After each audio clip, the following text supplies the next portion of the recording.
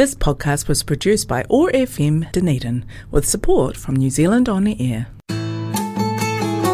Hello and welcome to MS Momentum, the radio show for people with MS, their family, whānau and support teams. And this week's very special radio star is Ian, transport engineer and road safety person from the DCC. Hello Ian, welcome and thanks for coming in today. Hi, good to be here. Different surroundings. It is a different surrounding, isn't it? Now, Dunedin and Mosgiel have areas that are trickier to navigate for people with different mobility levels. There always seems to be work being done to increase access to all areas that are pedestrian. And we had a conversation about the now replaced concrete planter boxes and that they're a trial for people to cross in Mosgiel. I noticed when I was out there the other day that actually that's much more evident now because you've got the bollards and the... Yeah, it's a bit of an evolving project as we gather the feedback from what's happened. Some of the residents were unhappy with how things were set up and the planter boxes and things, so we've taken the planter boxes away, but we've left the main infrastructure there. So the aim of the project is to improve pedestrian access and safety by narrowing some of the intersections down because they're really wide in places out there. So they are, yes. They can take you a long time to cross, so we're trying to narrow them down and slow the traffic down, just make it easier for pedestrians in general. But it started with a school project, but it is for everyone.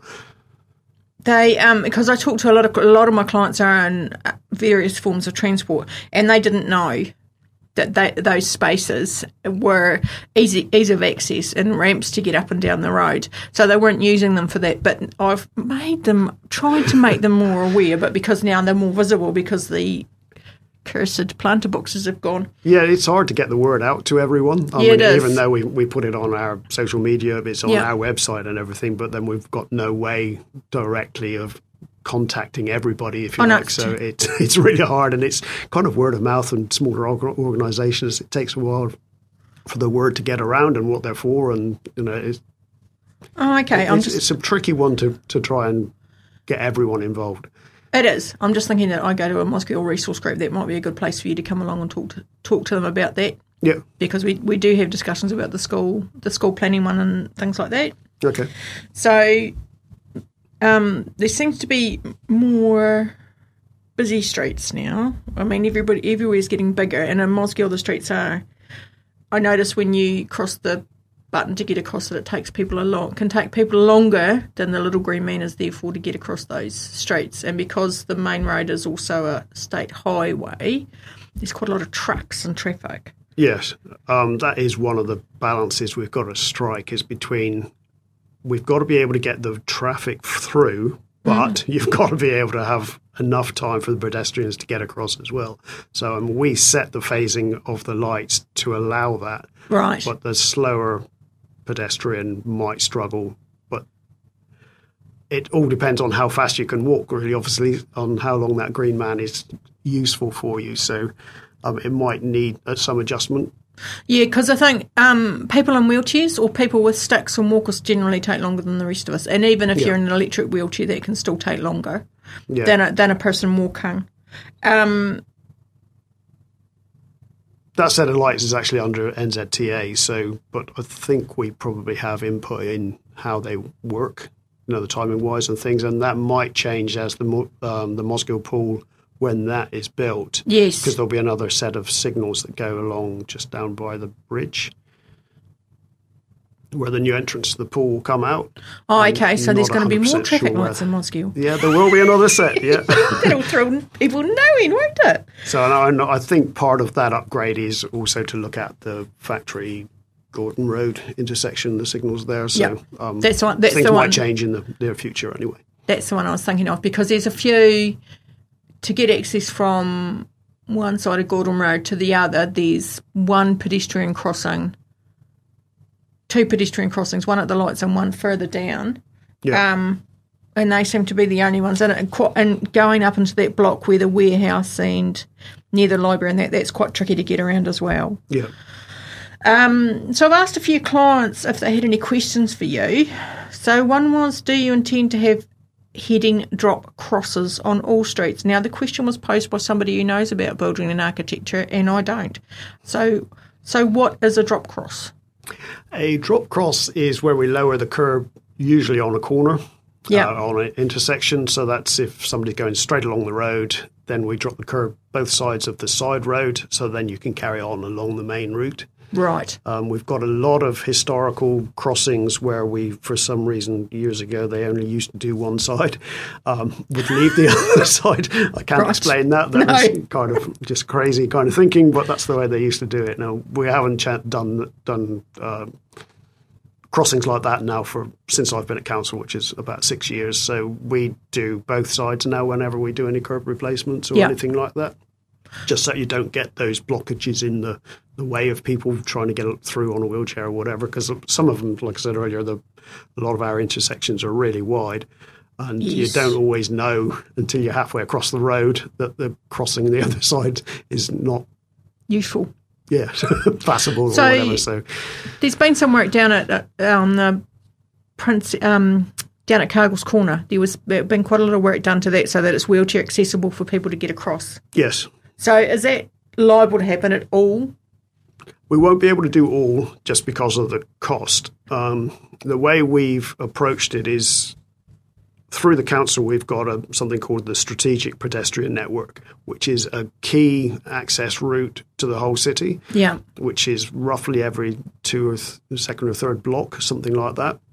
So if you can get to that key access route, then you should be able to get reasonable access to most of the city.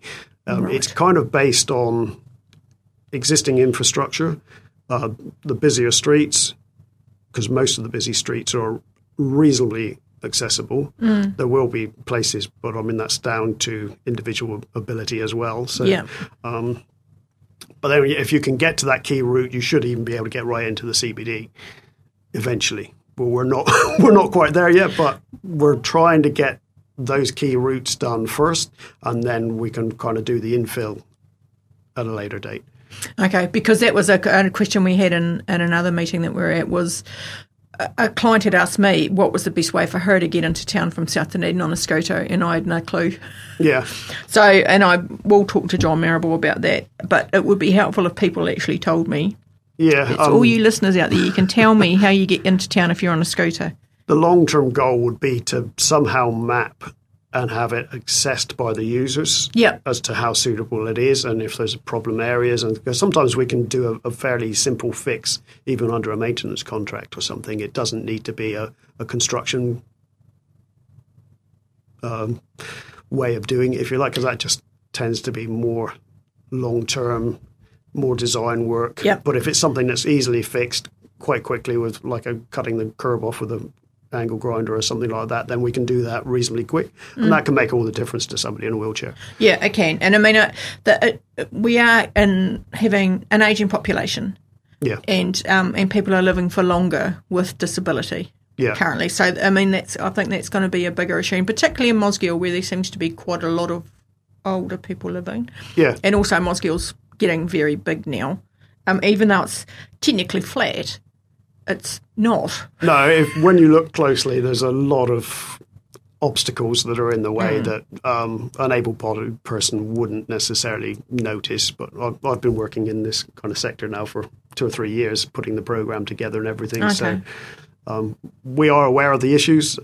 Fortunately, it just takes time and money to correct everything. So you've been with the DCC for 6 years? Thereabouts, yeah. On this project? No, not on this project.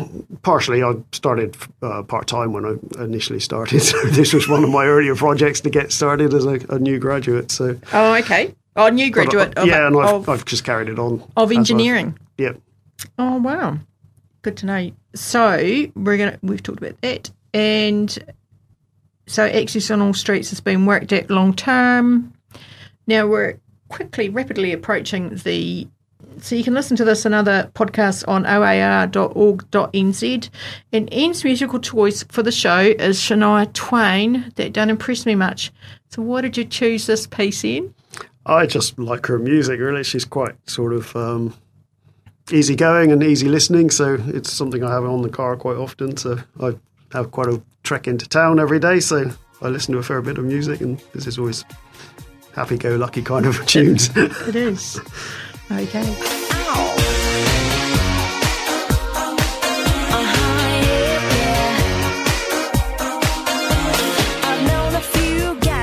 they were pretty smart, but you got being right down to an art. You think you're a genius, you drive me up the wall. You're regular, original, know-it-all. Oh, you think you're special. Oh, you think you're something else. Okay, so you got a car. That don't impress me much. So you got the moves, but have you got the touch? Now don't get me wrong, yeah, I think you're alright, but that won't keep me warm in the middle of the night. That don't impress me much. Oh no, you think you're cool, but have you got the touch? Now don't get me wrong, yeah, I think you're alright, but that won't keep me warm on the long, cold, lonely nights. That don't impress me much. Yeah, yeah. Okay, so what do you think? You're Elvis or something? That don't impress me. Oh no. That don't impress me. So that was Shania Twain. That don't impress me much. Apparently it's only 20 years old. That was musical choice of N, a DCC engineer specialist in transport and roading.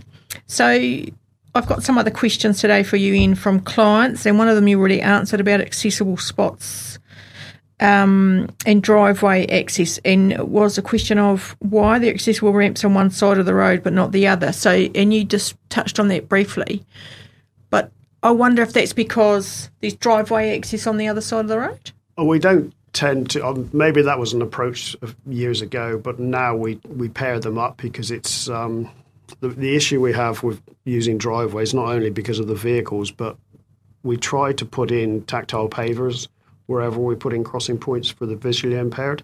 Yeah. If you put them on driveways, especially if we use the plastic studs, they tend to shear off with the cars driving over them. Oh, right, okay. And of course, you've just got that whole problem with cars coming in and out of driveways and people not seeing them and things like that. So we try to put the crossing points where they're going to be used, because one of the terms we use is desire lines, and that's where people want to cross. So even if we put a crossing point far away from where they want to go, people just won't use it. They'll just walk across the road wherever anyway. So we try to line things up as best we can, and then we take the crossing point away from driveways and things. And then when you're at an intersection, you would have seen that some of the build-outs that we do, they're curb extensions, and the basis of them is they twofold, really. It slows the cars down as they turn off the road. Yeah. But it also brings pedestrians out further into the street so they can see past parked cars.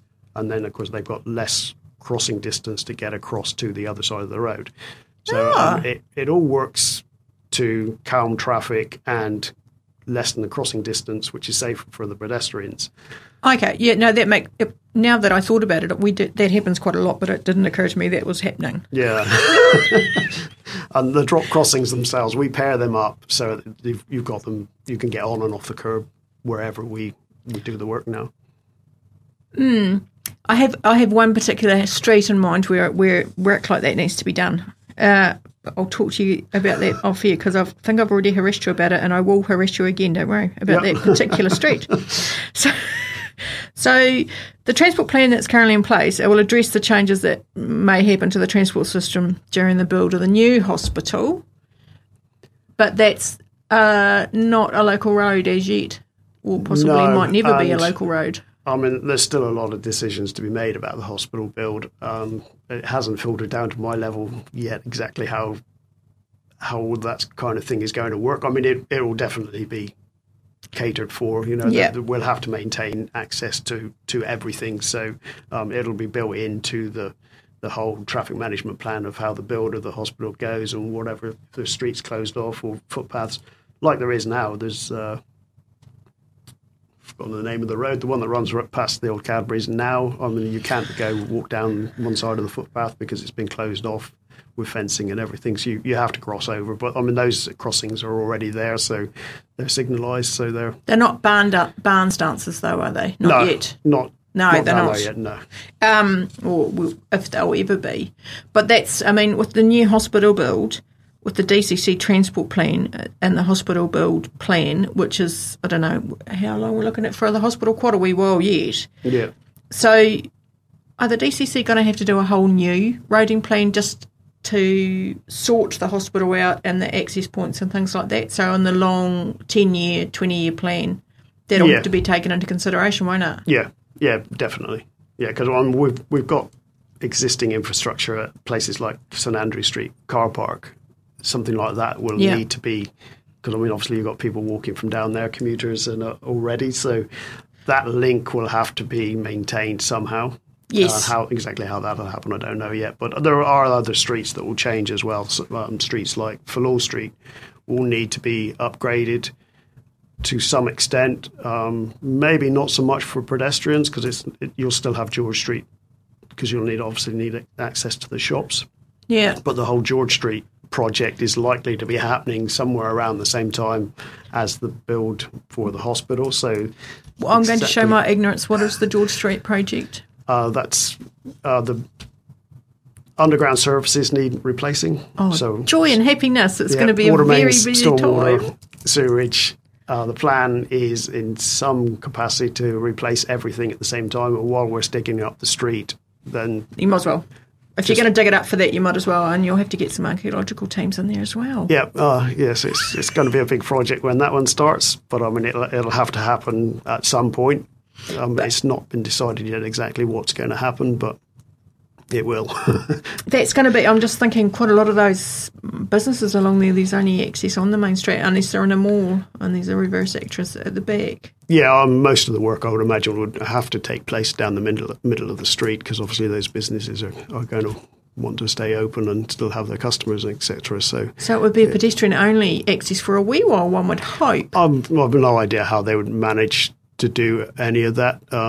Parts of it I would imagine you'd have to have pedestrians. It's hard to cope with everything, but I mean, that will come under with the traffic management plan for it. And there's just accessibility is in the near future, isn't there? Yeah, there's a lot going on at the moment behind the scenes. So there's a lot that hasn't been decided, but I would say over the next few months, years, there's a lot of decisions will be made and things will be all go. It will be, won't it? So that's going to, the new build and then the George Street plan as well. So that's going to cover that. Is there a long-term plan regarding accessible streets in Mosgiel and Dunedin? So, yes. Short answer is yes. So how can our community help with figuring out which streets are the most accessible now and which streets need to be the most accessible in the future? DCC needs to be made aware of the issues that people are having in their community, and we assess, but that's coming from my point of view. You know, I can't speak for everyone, obviously. So you need people to come in and talk to you? Yes, they can just contact our customer services or through the website, or it doesn't matter how they make contact. It all comes through to myself or one of my colleagues in the end, and we record it. Yeah, unfortunately, you might not see any change for quite considerable time. But well, there's a lot going on, isn't there? I mean, there's a lot with the George Street stuff and the new hospital build, and inevitably the question comes up about parking. I just think we should ban students from having cars on there. It would sort out a whole lot of issues. Yeah. Not very popular thought, I'm sure, but so what you actually need is people to ring in and say, this is an issue on this street, and not complaining as such, but actually giving you access to information about where the best routes are. And a lot of clients can ring me and tell me, because that actually would be quite useful if we had where do you go from, like getting to the hospital now. I know people from Mosgiel will get buses in because it's easy, no parking. They can go to the dental school and the hospital with ease of access, but with the new hospital build, that'll change accessibility, and To a certain extent, I think that the hospital build itself will probably just restrict access around those local streets. I mean, that you'll still be able to access the main city centre and everything else. We should probably mention that we've been putting in extra mobility parking spaces as the bus services have been moved off George Street. A lot of the old bus stops have been converted to mobility parking. So that's a gain. That is a gain. There is a slight problem, which I hear about probably a lot more than you do, is that if you're in a disability park and then you get out of it, you have to actually go along to the pedestrian crossing if you're in a wheelchair or any form of mobility thing to get back onto the street. Yeah. So a little wedge or curb thing so people can actually get up, because I've got a few got a couple of clients who still drive, and one in particular in a wheelchair who's can't get up on the street because she's in a wheelchair, and she drives in a wheelchair, so it's an issue. That was one of the kind of we didn't put them, they're not a trial as such, but we wanted to make sure the spaces are actually in the right place before we go to the cost of installing the drop curbs. Yeah. So as an interim measure, we've actually ordered some steel ramps, because we sometimes use the plastic ramps, but they don't stand up to being driven on, unfortunately. No, in a parking space, of course, the people do actually drive over them sometimes. So the plastic ones that are temporary don't stand up to that sort of abuse very much. So we've ordered some steel ones, or they might actually be aluminium, but they're much stronger. And we've got one that we've had on trial down at the MSD building. That's been there since before Christmas, I believe. Is it the new MSD down? Yeah, down on Bond Street. The ramp's actually on down at the back door. Okay. We put in a couple of extra mobility parking spaces down there. Unfortunately, we didn't get much feedback on the ramp because we put it there as a trial just to see what people thought, but we've had very, very little feedback on it. I've been down there and asked a few people that have been using it, and they've all thought it was okay, and there wasn't any issues with it. But through our websites or callback system or anything like that, we've not had much back at all. So it'd be good to know what people think about that. And that was the prototype of the others that we'll install in George Street. Oh, okay. I haven't heard anyone mention anything about disability parks down near MSD. Okay. So that's interesting. Yeah, they've been in probably, I think they've October, November time. I think we might have put those in. Oh, okay. Because I can access some information for you if you want. You chuck a survey and I can chuck that out to my clients. Yep, that'd be and useful. Tell them to do it. And they probably won't listen to me, but tell them to do it anyway. So those parking spaces on George Street, it's an interim measure just to get some idea of level of usage, whether we've got the number of mobility parking spaces about right. I mean, we can't obviously cater for everybody's needs, but as long as they're sort of fairly central for most people, then that's about as good as we can do really for the central city. There would just be more parks spread throughout the city, and people might have to move from one to another if it's not in a convenient place. But actually having a mobility park is quite a big thing. And one of the other issues that I come across quite frequently for people with mobility parks is actually, and I see it on cars all the time, is that you'll have someone with a mobility van perhaps or wheelchair access, and they need 3 metres at the back of them for the ramps and things. So that's a big car park. Yeah. That's one of the issues we have in town is we just don't have the space to be able to get some of these bigger vehicles in. There's not a lot of parking spaces in George Street anyway, so it's a bit of a challenge to balance it all up. And actually, and another thing is getting the where there are disability car parks, like I'm thinking about the one in the library. There's 2 under the library, and one of them, if you've got a wheelchair on a hoist, you can't use. Okay, I wasn't aware of that. Because you can't take the hoist down, because it's got a concrete beam above it. Okay, so even though it's a disability park, it's still not fully accessible. Yeah.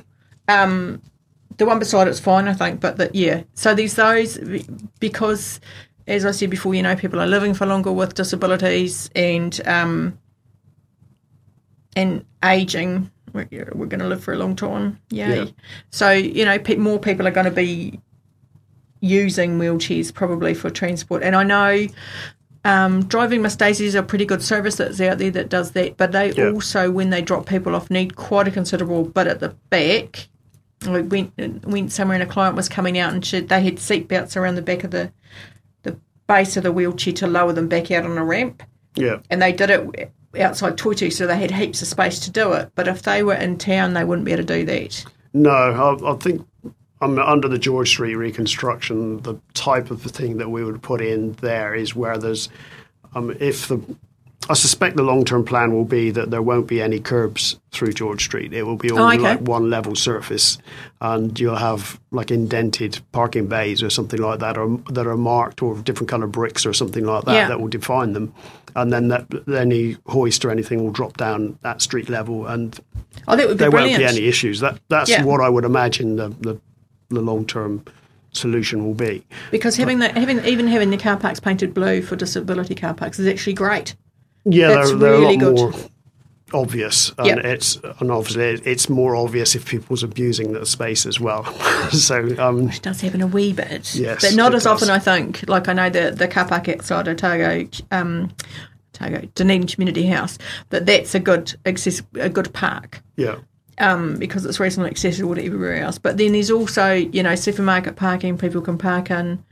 I'm not sure if there's any disabled parking in the supermarkets, and I know that's not your remit, so we won't worry about that, but I may be ringing some... Oh, no, there is. Yeah, there should be. I think under the building standards, there's a ratio that maybe one mobility space per 50 standard parks, something like that, I think. They're either not very wide or not very long. So that, I'm thinking of the ones that at Pack and Slave, they're wider, although I've had someone say they drove in and then someone parked on the little yellow not parking spots beside them, and so they couldn't get out of the vehicles. Yeah. Technically speaking, we're the road controlling authority for the public roads, but somewhere like the Pack and Save or the warehouse car parks, that kind they're of... private, aren't they? They're private, and they are the road controlling authority, so they're the person... Road controlling authorities. It's a term I've never heard before. So that's DCC is around town. Like I said, they're like the Pack and Save car park. Pack and Save would be the road controlling authority because it's there, so they're responsible. Moana Pool would be Moana Pools, but they are DCC, but it's still under the pools. They do have good disability parking there, though. I've been told. Okay. They do have good disability parking. I get to hear the good and the bad. Yeah, I believe. Yeah, they're right outside the front door. Yep, and that's very useful. Yep. For certain people. Okay, so this has been MS Momentum with Valerie and special radio guest Ian from the DCC. And Ian, I didn't actually chuck you very many curly questions, so you're very lucky. Oh, thank you. Because I was tempted to, but I won't. So thank you very much for that. Thanks for listening, everybody, and have a fabulous day. The Otago Multiple Sclerosis Society aims to empower people with multiple sclerosis and their families by providing them with information and skills to participate actively in the community in ways that are meaningful to them. msotago.org.nz or give us a call toll free on 0508 MS Otago. That's 0508 6768 246. Otago Multiple Sclerosis Society, working for the people of Otago. This podcast was produced by OAR FM Dunedin with support from New Zealand On the Air.